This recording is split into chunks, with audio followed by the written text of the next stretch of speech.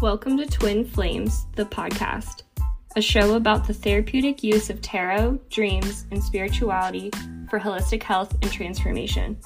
We are two friends and psychotherapists who are passionate about both scientific and mystical interventions for self-care and healing. Thank you for joining us.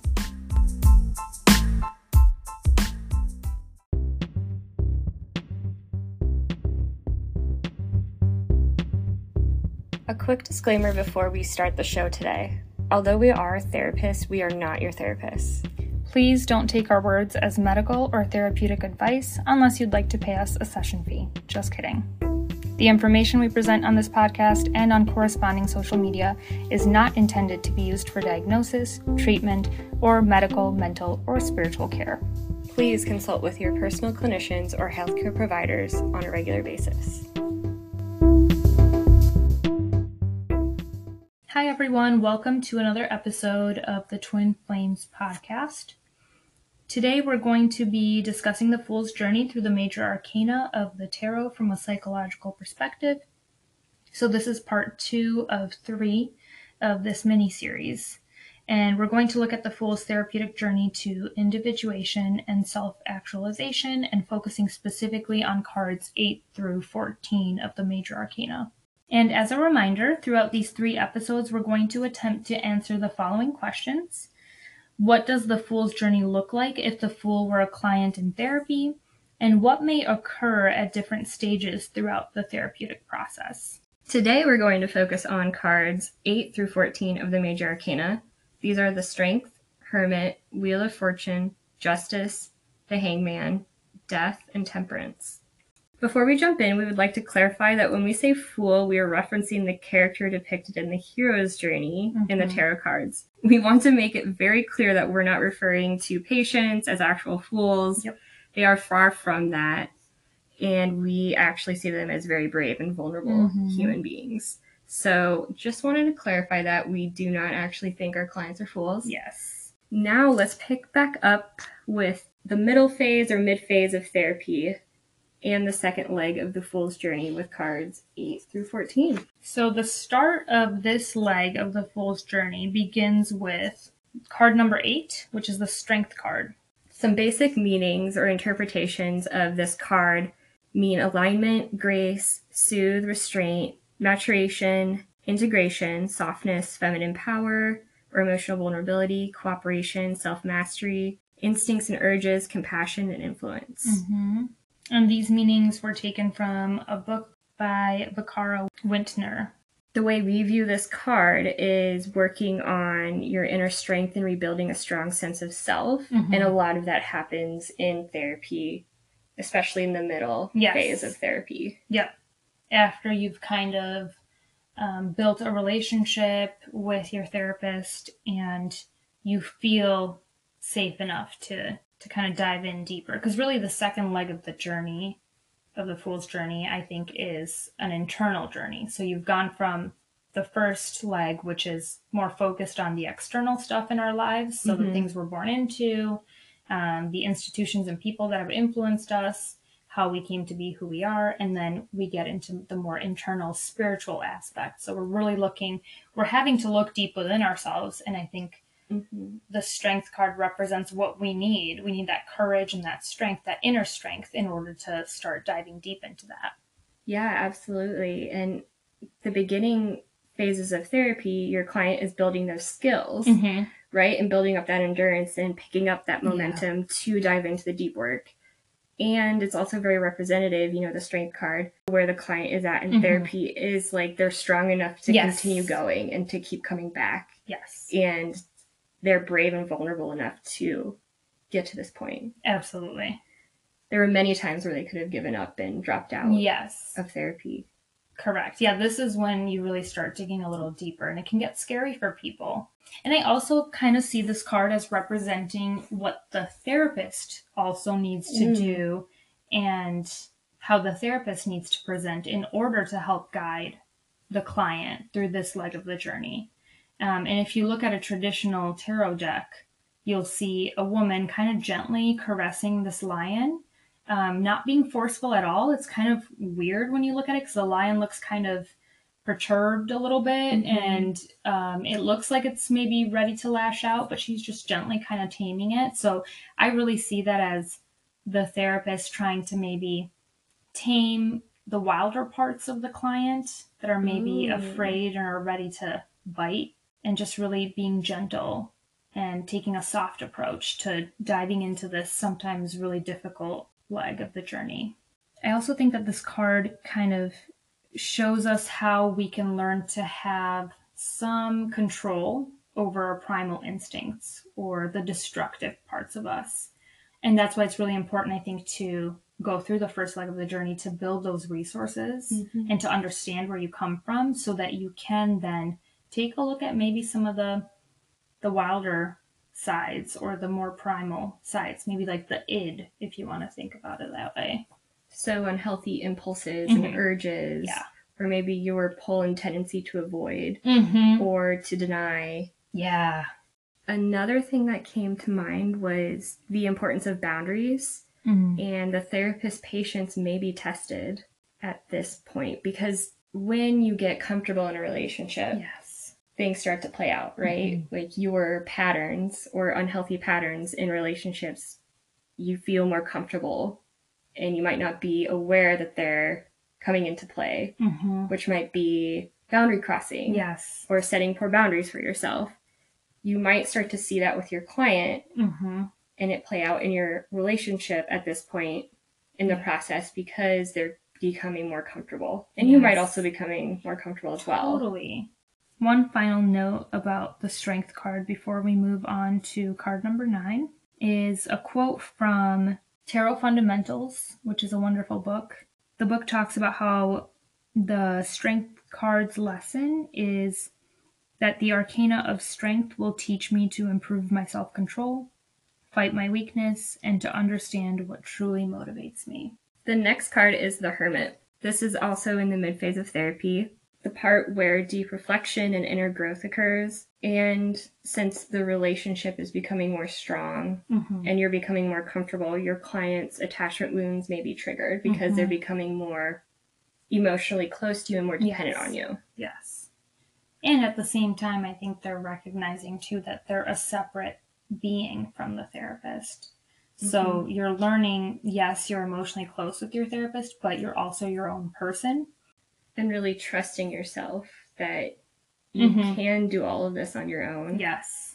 And you can apply what you learn in the therapy room in other situations. Yeah, I think it would be helpful to go over some of the general meanings of this card. So the Hermit typically stands for wisdom, self-study, solitude, internal growth, introspection, aloneness, contemplation, illumination, retreat, gestation, meditation, and searching. And so really when I see the Hermit card, I kind of also think about how we use silence in therapy room. This might be the point in therapy where we really start to push boundaries a little bit as a therapist and to make the client a little more uncomfortable.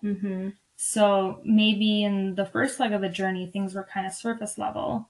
And now in the second leg, maybe I don't talk as much as the therapist. Maybe I allow for more silence and see what the client does with that.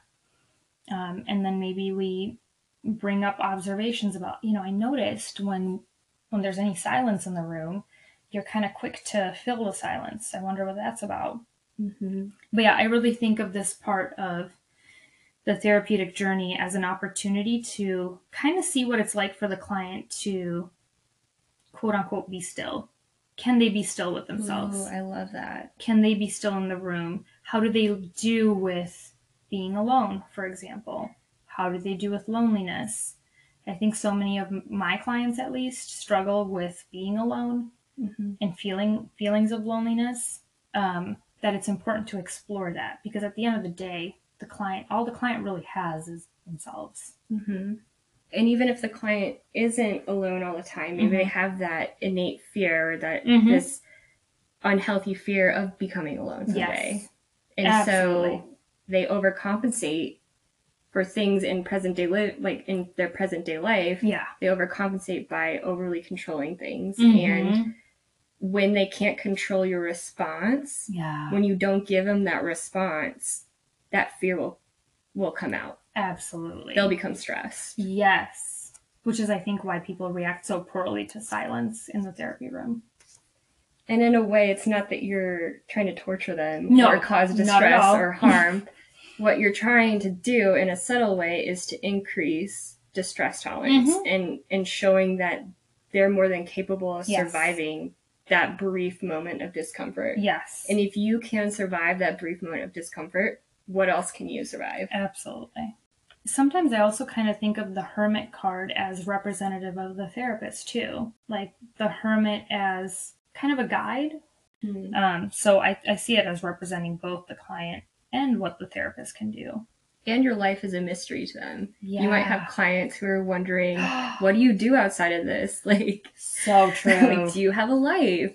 So true. Do you enjoy TV? Do you have a family? I get asked all the time from my kid clients, do you have kids? Yeah. And so it's that natural part of therapy where they start to see you as a human being instead of a tool.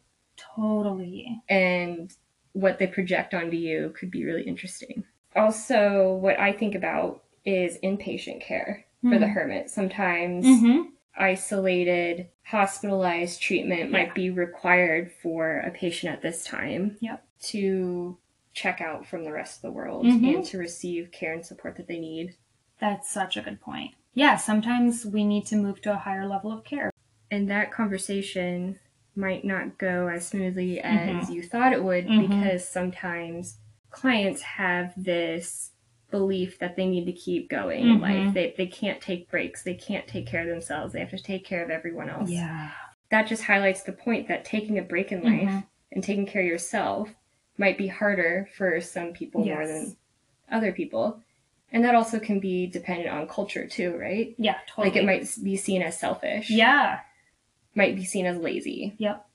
And you don't want those images or to come off in that way, so you're going to avoid taking breaks or looking weak. Yes. And on the other side of taking a break, you know, on one side we have inpatient care, that kind of a break, but then we also have the other less extreme breaks, like coping skills. Yeah. Taking a breather, saying no to things, setting those boundaries, learning where your limits are. Yeah, and I think the dark side of this is that sometimes we might isolate. Or we might retreat to a place that's not healthy for us. So then also as therapists and as clients, paying attention to that. When am I withdrawing? And is this withdrawal healthy, or am I just using it as a coping mechanism? Another quote from the Tarot Fundamentals book that really, I think, does a good job of encompassing the essence of this card is, "The arcana of the hermit will teach me to rediscover the joy of tranquility, meditation, prayer, and gratitude." The next card is number 10, Wheel of Fortune. Some basic interpretations or meanings of this card are repetition, rebirth, impermanence, cycle, patterns, interconnected, return, growth, and movement, chance, not having control of an outcome. Oh my gosh, yes, because the wheel stops where it stops. And it moves at its own pace. Yeah, I really think of the Wheel of Fortune as just kind of like life and whatever life throws at you. And unfortunately, or fortunately, I don't know, we can't really control that. And our clients, I think, really struggle when life throws them a curveball.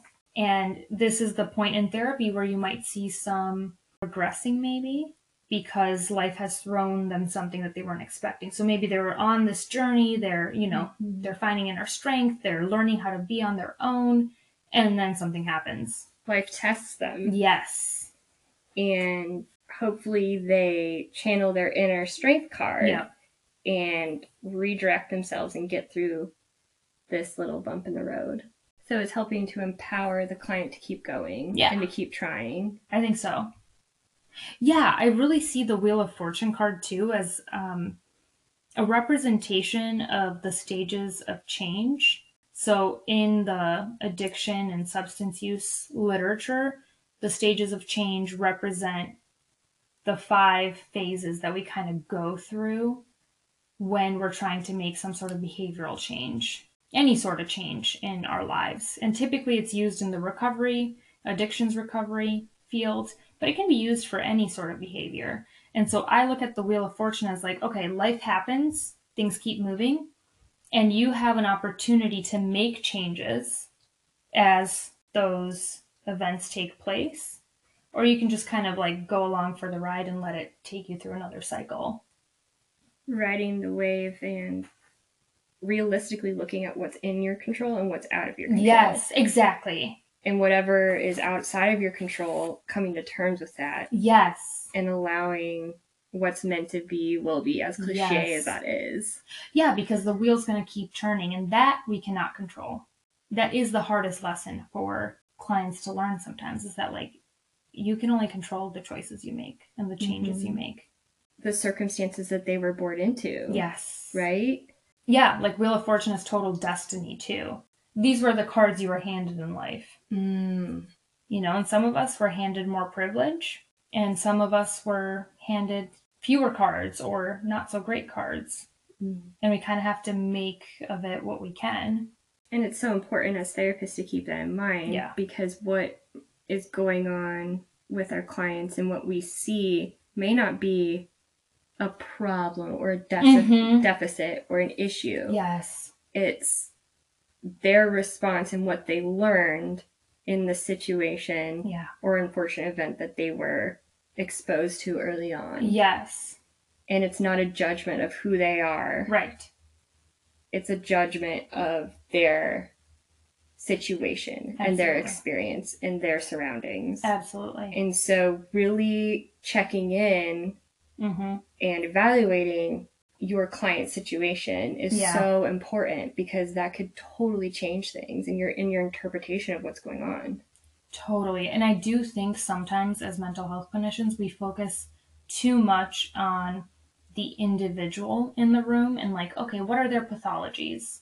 Too often we forget to look at the bigger picture. We forget that there's a wheel turning in the background, right? And a wheel that turned when they were born, and we kind of forget to take context into account.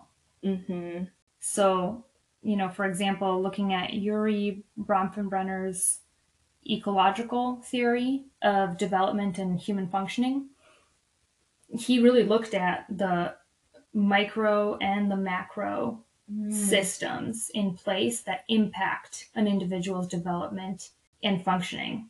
And if we don't look at that stuff, if we don't look at the systems work and the context, we're doing the client a disservice, because they are not an individual living in a vacuum. They're an individual that's a part of a larger system, whether that's their family or the institutions that they grew up in, or the greater spirits at play, like racism, for example. So the Wheel of Fortune's lesson from the Tarot Fundamentals book, it says, the Wheel of Fortune teaches me to adapt to the role fate has offered me. It allows me to change my luck, influence my future, and alter my fortune. That's so empowering, because it's like, yes, you were born into these circumstances, or yes, you ended up in this situation. But the question is, what are you going to do with what life has handed you, whether good or bad? And, you know, like with generational trauma, you're going to be born with that, but you also have the power to change that for your lineage. Absolutely. Right? On like what you're going to pass down. Yes. Into future generations. Yeah, I really love that. And sometimes when the Wheel of Fortune turns and all hell breaks loose, sometimes those are the moments where clients really grow a lot. And that's not to say that like trauma or hardship is good. I'm not saying that at all. Sometimes that can be a really huge moment of transformation for people. The next card, card 11, is Justice. Yeah, I see this really as like facing truth. And maybe the therapist has to take this role on and gently kind of point to the truth or the reality of a situation. Which sucks. Yeah. Right? Because sometimes, you know, like our clients don't want to face that Yeah. hard reality of a situation. Yes. But sometimes you need to have those hard conversations with your client.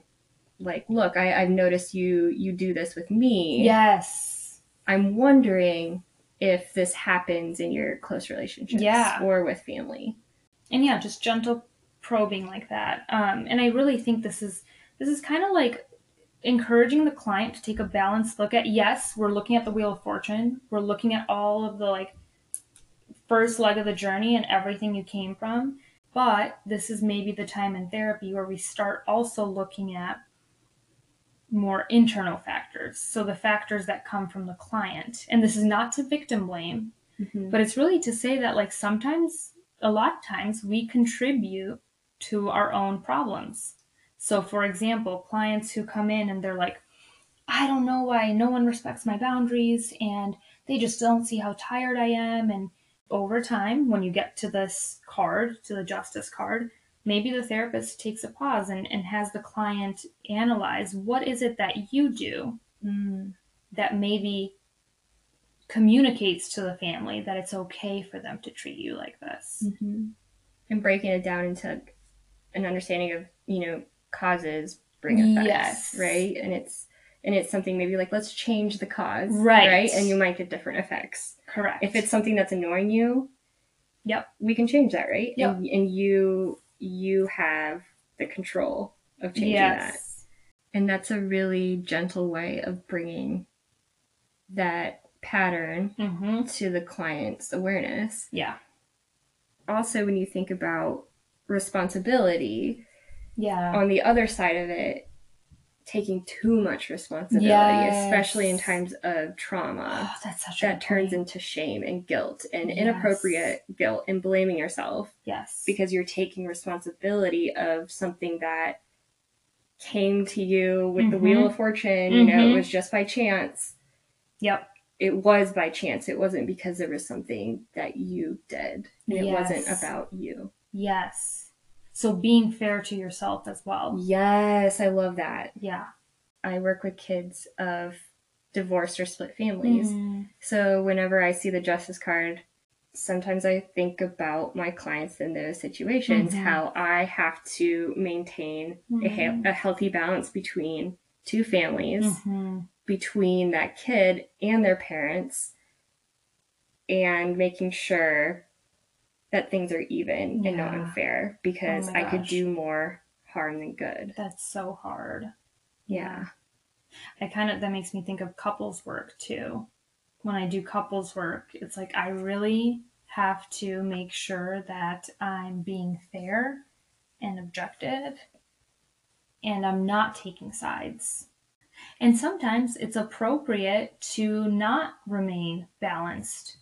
Because, for example, if I've had situations in which a couple comes in and it's very apparent that there's abuse going on, and that's not okay. I am going to take the side of the victim, especially when I see it play out in front of me. And sometimes that is the most fair and balanced thing to do, is to restore the power balance. And it's ethical. Right? It's an ethical practice, right? The safety of the client. And the situation.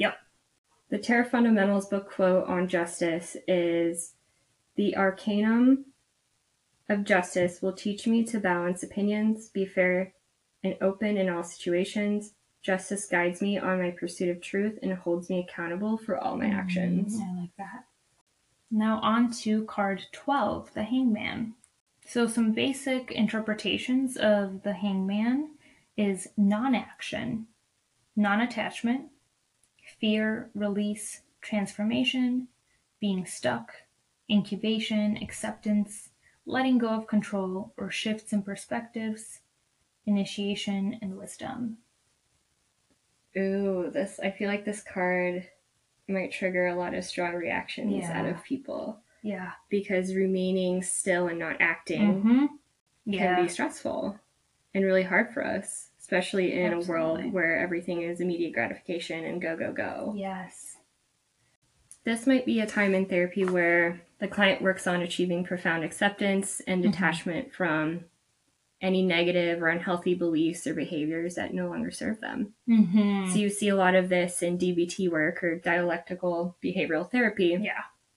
Increasing distress tolerance with the unknown. And taking the middle road or the middle ground of a situation.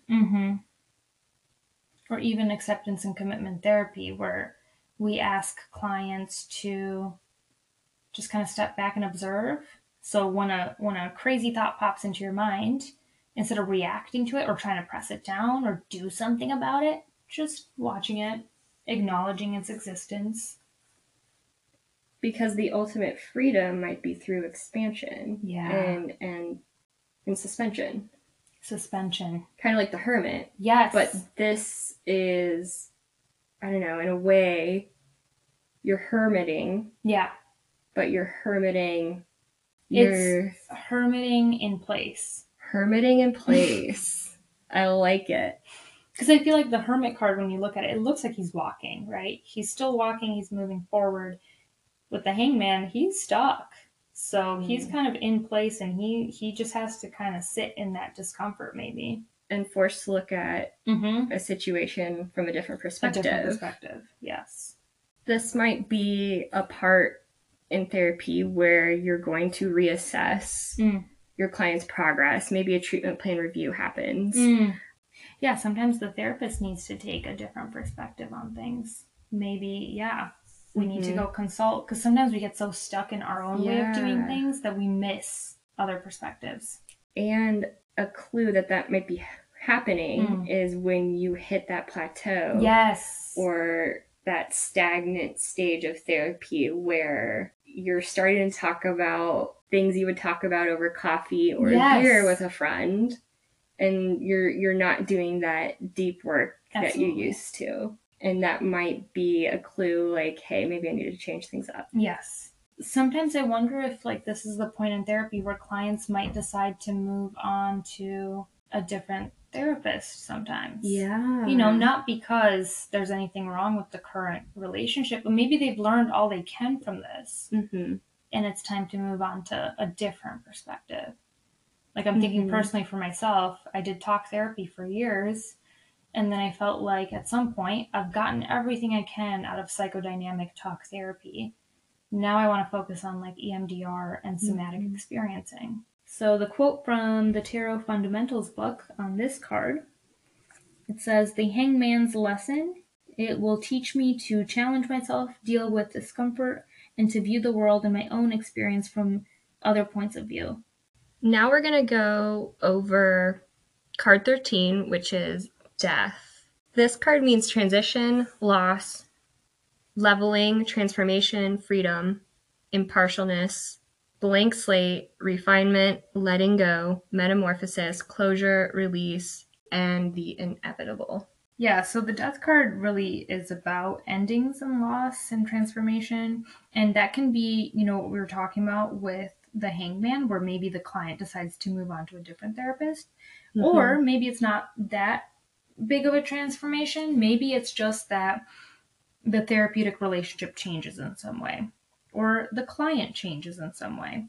I kind of think of the therapeutic relationship as going through phases and stages. The more you work with someone, especially when you do long-term therapy, you're going to see the end of certain phases of the relationship and the beginning of maybe deeper phases of the relationship.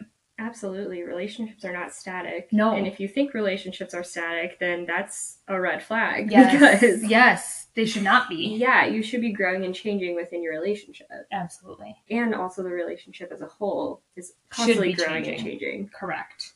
Right. And so maybe at this point in the therapeutic journey, maybe there's some sort of rupture in the therapeutic relationship. Like, for example, I remember there was one client I was working with a few years ago who was really angry with me about something that I asked her to do in a previous session.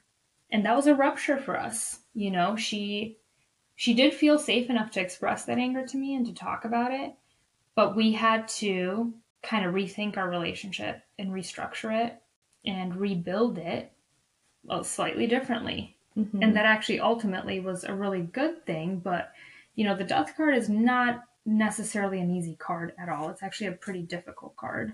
It could mean dying of a habit, a way of living, a belief that is really negative or hurtful, an end of an unhealthy outlet, relationship, job, behavior, or a part of ourselves. Yeah. that is unhealthy. Those kinds of deaths should be happening if you're doing the kind of therapeutic work that you need to be doing. Because you're going to change as a client in therapy. The therapist is going to change too. But as a client, you're going to change as a person because you're doing a deeper dive into yourself and you're learning different perspectives, for example. Your client might not only grieve the loss of someone in their life, like an actual death, but they might be grieving the loss of an image or a perspective or an idea that they've had of something or someone. Oh my gosh. Maybe that's with you, right? They thought that you were this almighty, godly therapist. And the moment you mess up or don't have room in your schedule for them every week, then, they might experience that as like a death of who they thought you were. Right. Oh my, or who they hoped you were. Absolutely. Like what happens when the therapist inevitably lets the client down? Because we're human. And then, you have to let that perfect version of the therapist die and make room for a more human version of the therapist. And speaking of versions, I do think clients too go through different versions of themselves in therapy. And the more work you do in therapy, old versions of the client are going to die all the time, over and over in therapy. And when those die off, then they open up room for other versions. Yeah. Maybe healthier versions. But yes, this card may also have to do with actual grief and loss in the client's life outside of therapy too. I know you mentioned that earlier. Yeah, maybe it's the loss of a job or a relationship or an actual death. And then that needs to be processed in therapy. Loss of a function or ability that they've had in life. Like the ability to walk. The, ability to hear or see if a trauma or an accident happened.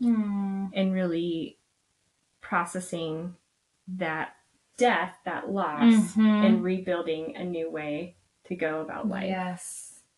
Also with, dead names and trans individuals and sex reassignment surgery. Yeah, saying goodbye to, or letting this old identity die and making room for the birth of a new identity. And not only is the client going through that grief and loss process, but also the people in their family, their friends. Yeah. I think this is the part in therapy where clients really learn how to let go. And sometimes this is a really long phase in therapy because it's hard to accept the death of something or someone. It's hard to let go of that. And like putting something to rest for good. Yes.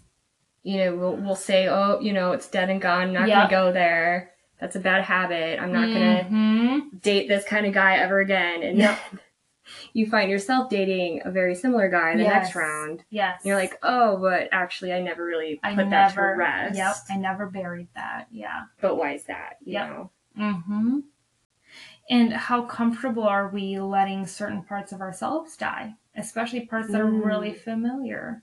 Maybe they're destructive, but a lot of times I think we have a lot of trouble saying goodbye to certain aspects of ourselves. Like I think of addiction or eating disorders. In a lot of ways, it's like people who are ready to change, they know this stuff is destructive. Right. But they can't let go of that. Even though change is going to be a good thing for them, it's scary. Oh, yeah. And that fear is what holds them back. And maybe they need to grieve that addiction or that eating disorder or whatever, that old belief system. Maybe they need to grieve that, and that's where the therapist comes in and helps them through the grief process. Right. The Death Card's lesson from the Tarot Fundamentals book is the Arcanum of Death will teach me to let go of attachment and to the past and to appreciate the affairs of the present. Change is to be embraced when it arrives. Nice. Now moving on to our last card in this leg of the journey. I'm actually going to read from the Fountain Tarot Guidebook.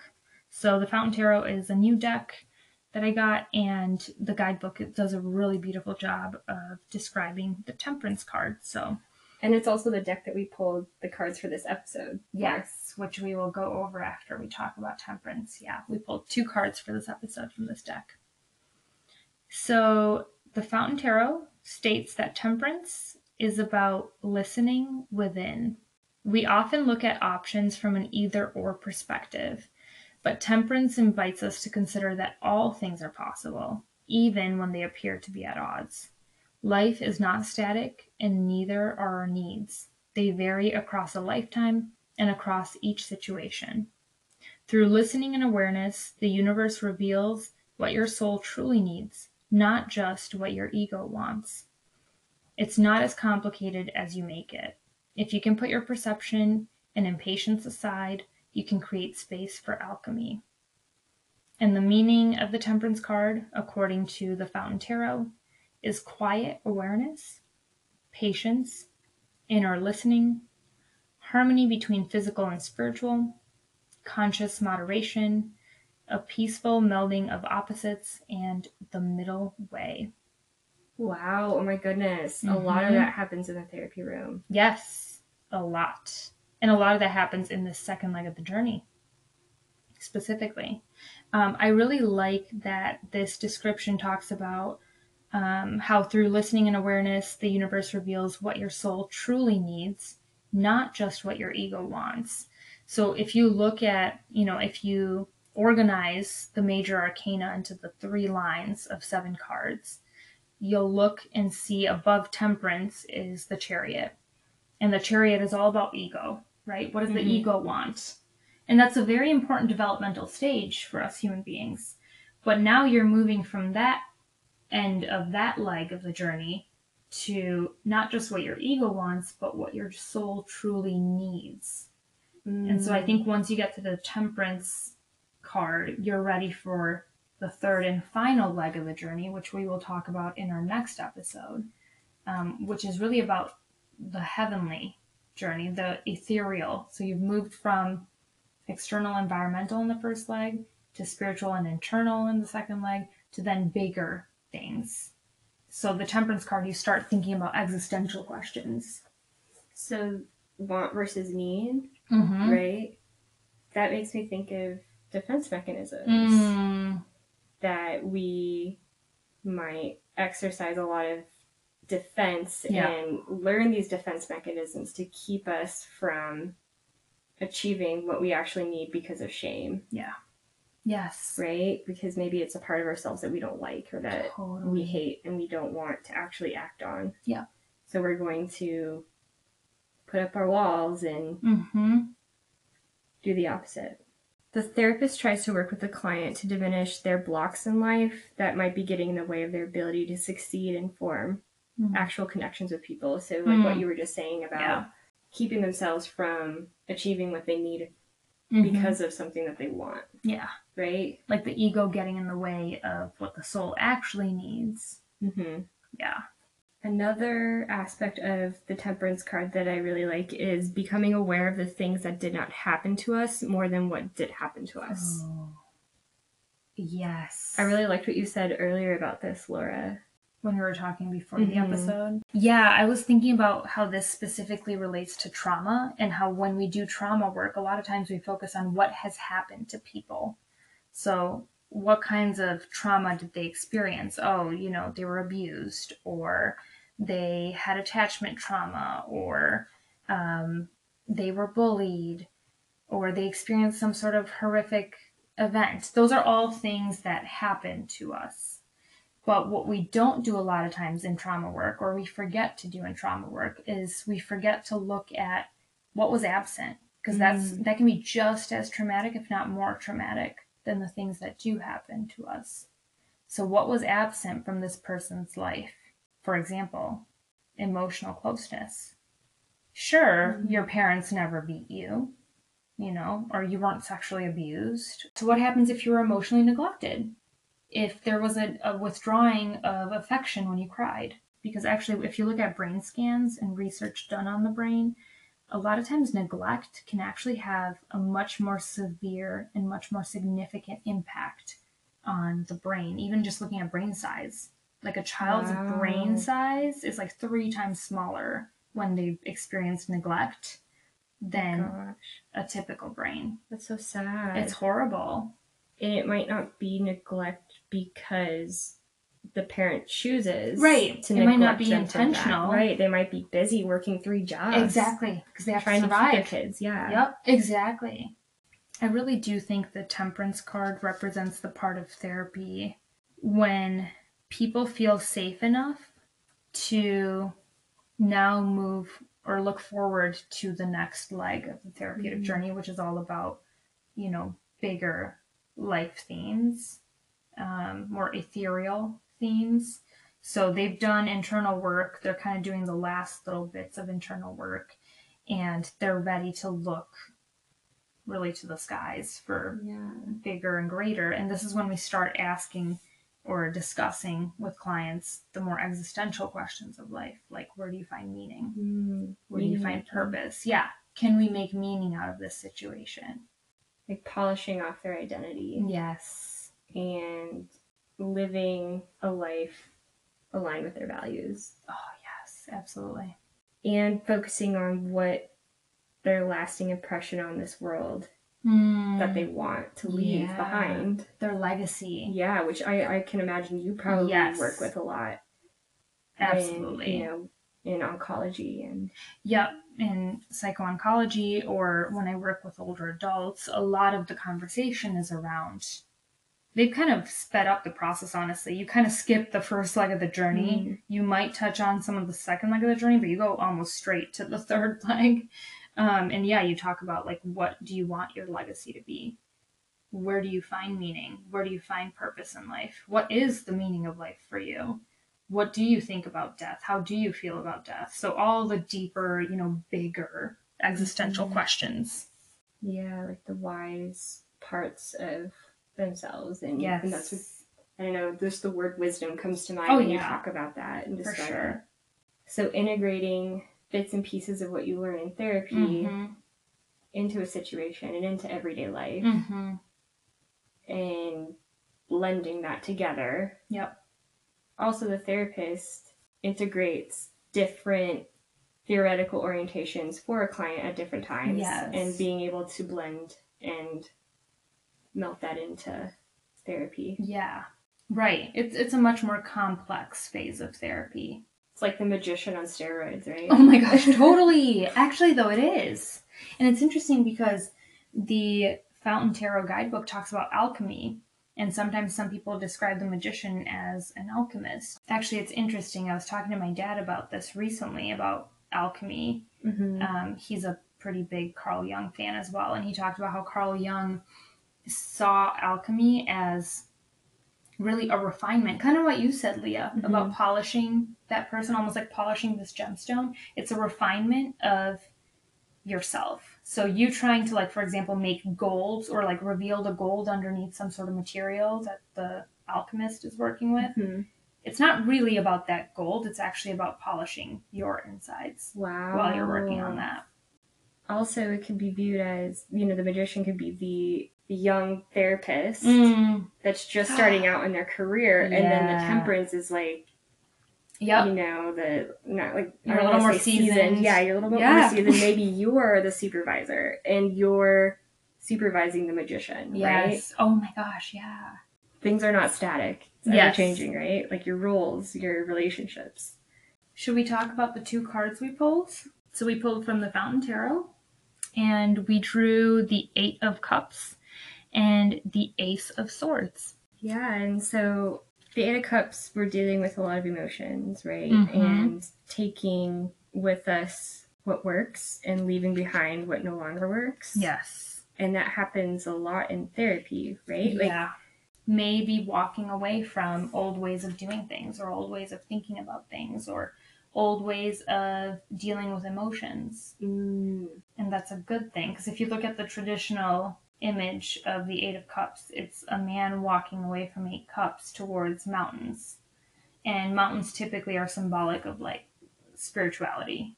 And it also kind of gives me hermit vibes, because it's kind of like this hermit on his own journey. So walking away from things that no longer serve him in pursuit of something greater and deeper. And that's really what you're doing in the second leg of the Fool's Journey in therapy. Which shows a lot of strength. Knowing, yes. You know, you need that. Right.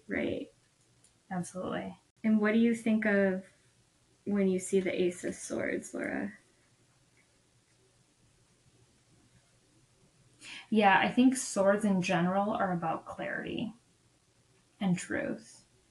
And so Ace of Swords in the Fountain Tarot, I like the way the guidebook describes it. It talks about how the ace brings a great deal of raw power and energy. The sword cuts through a web of scaffolding, holding up all the cloudy pieces of our identity, the perceptions, the conversations, facts, dreams, and ideas. And it really stands for clarity, an opportunity for clarity. So when you see the Ace of Swords, it's like, okay, there's an opportunity in front of me, like in the therapy room, to gain some sort of clarity or understanding. And your therapist might just cut right through the BS and get right to the heart of the matter, and that might be painful, but after the pain brings relief. For sure. Right, because you, as a client coming in, you move away from your own subjective beliefs, your own subjective realities, with the help of a therapist who is hopefully going to help you get to your truth. And that can be so hard to find when you have so much going on around you and so many layers. Yes. Well, I think we are done with this episode, right? Yes, we are.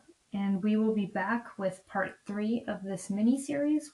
Thank you for joining us. Thanks for listening.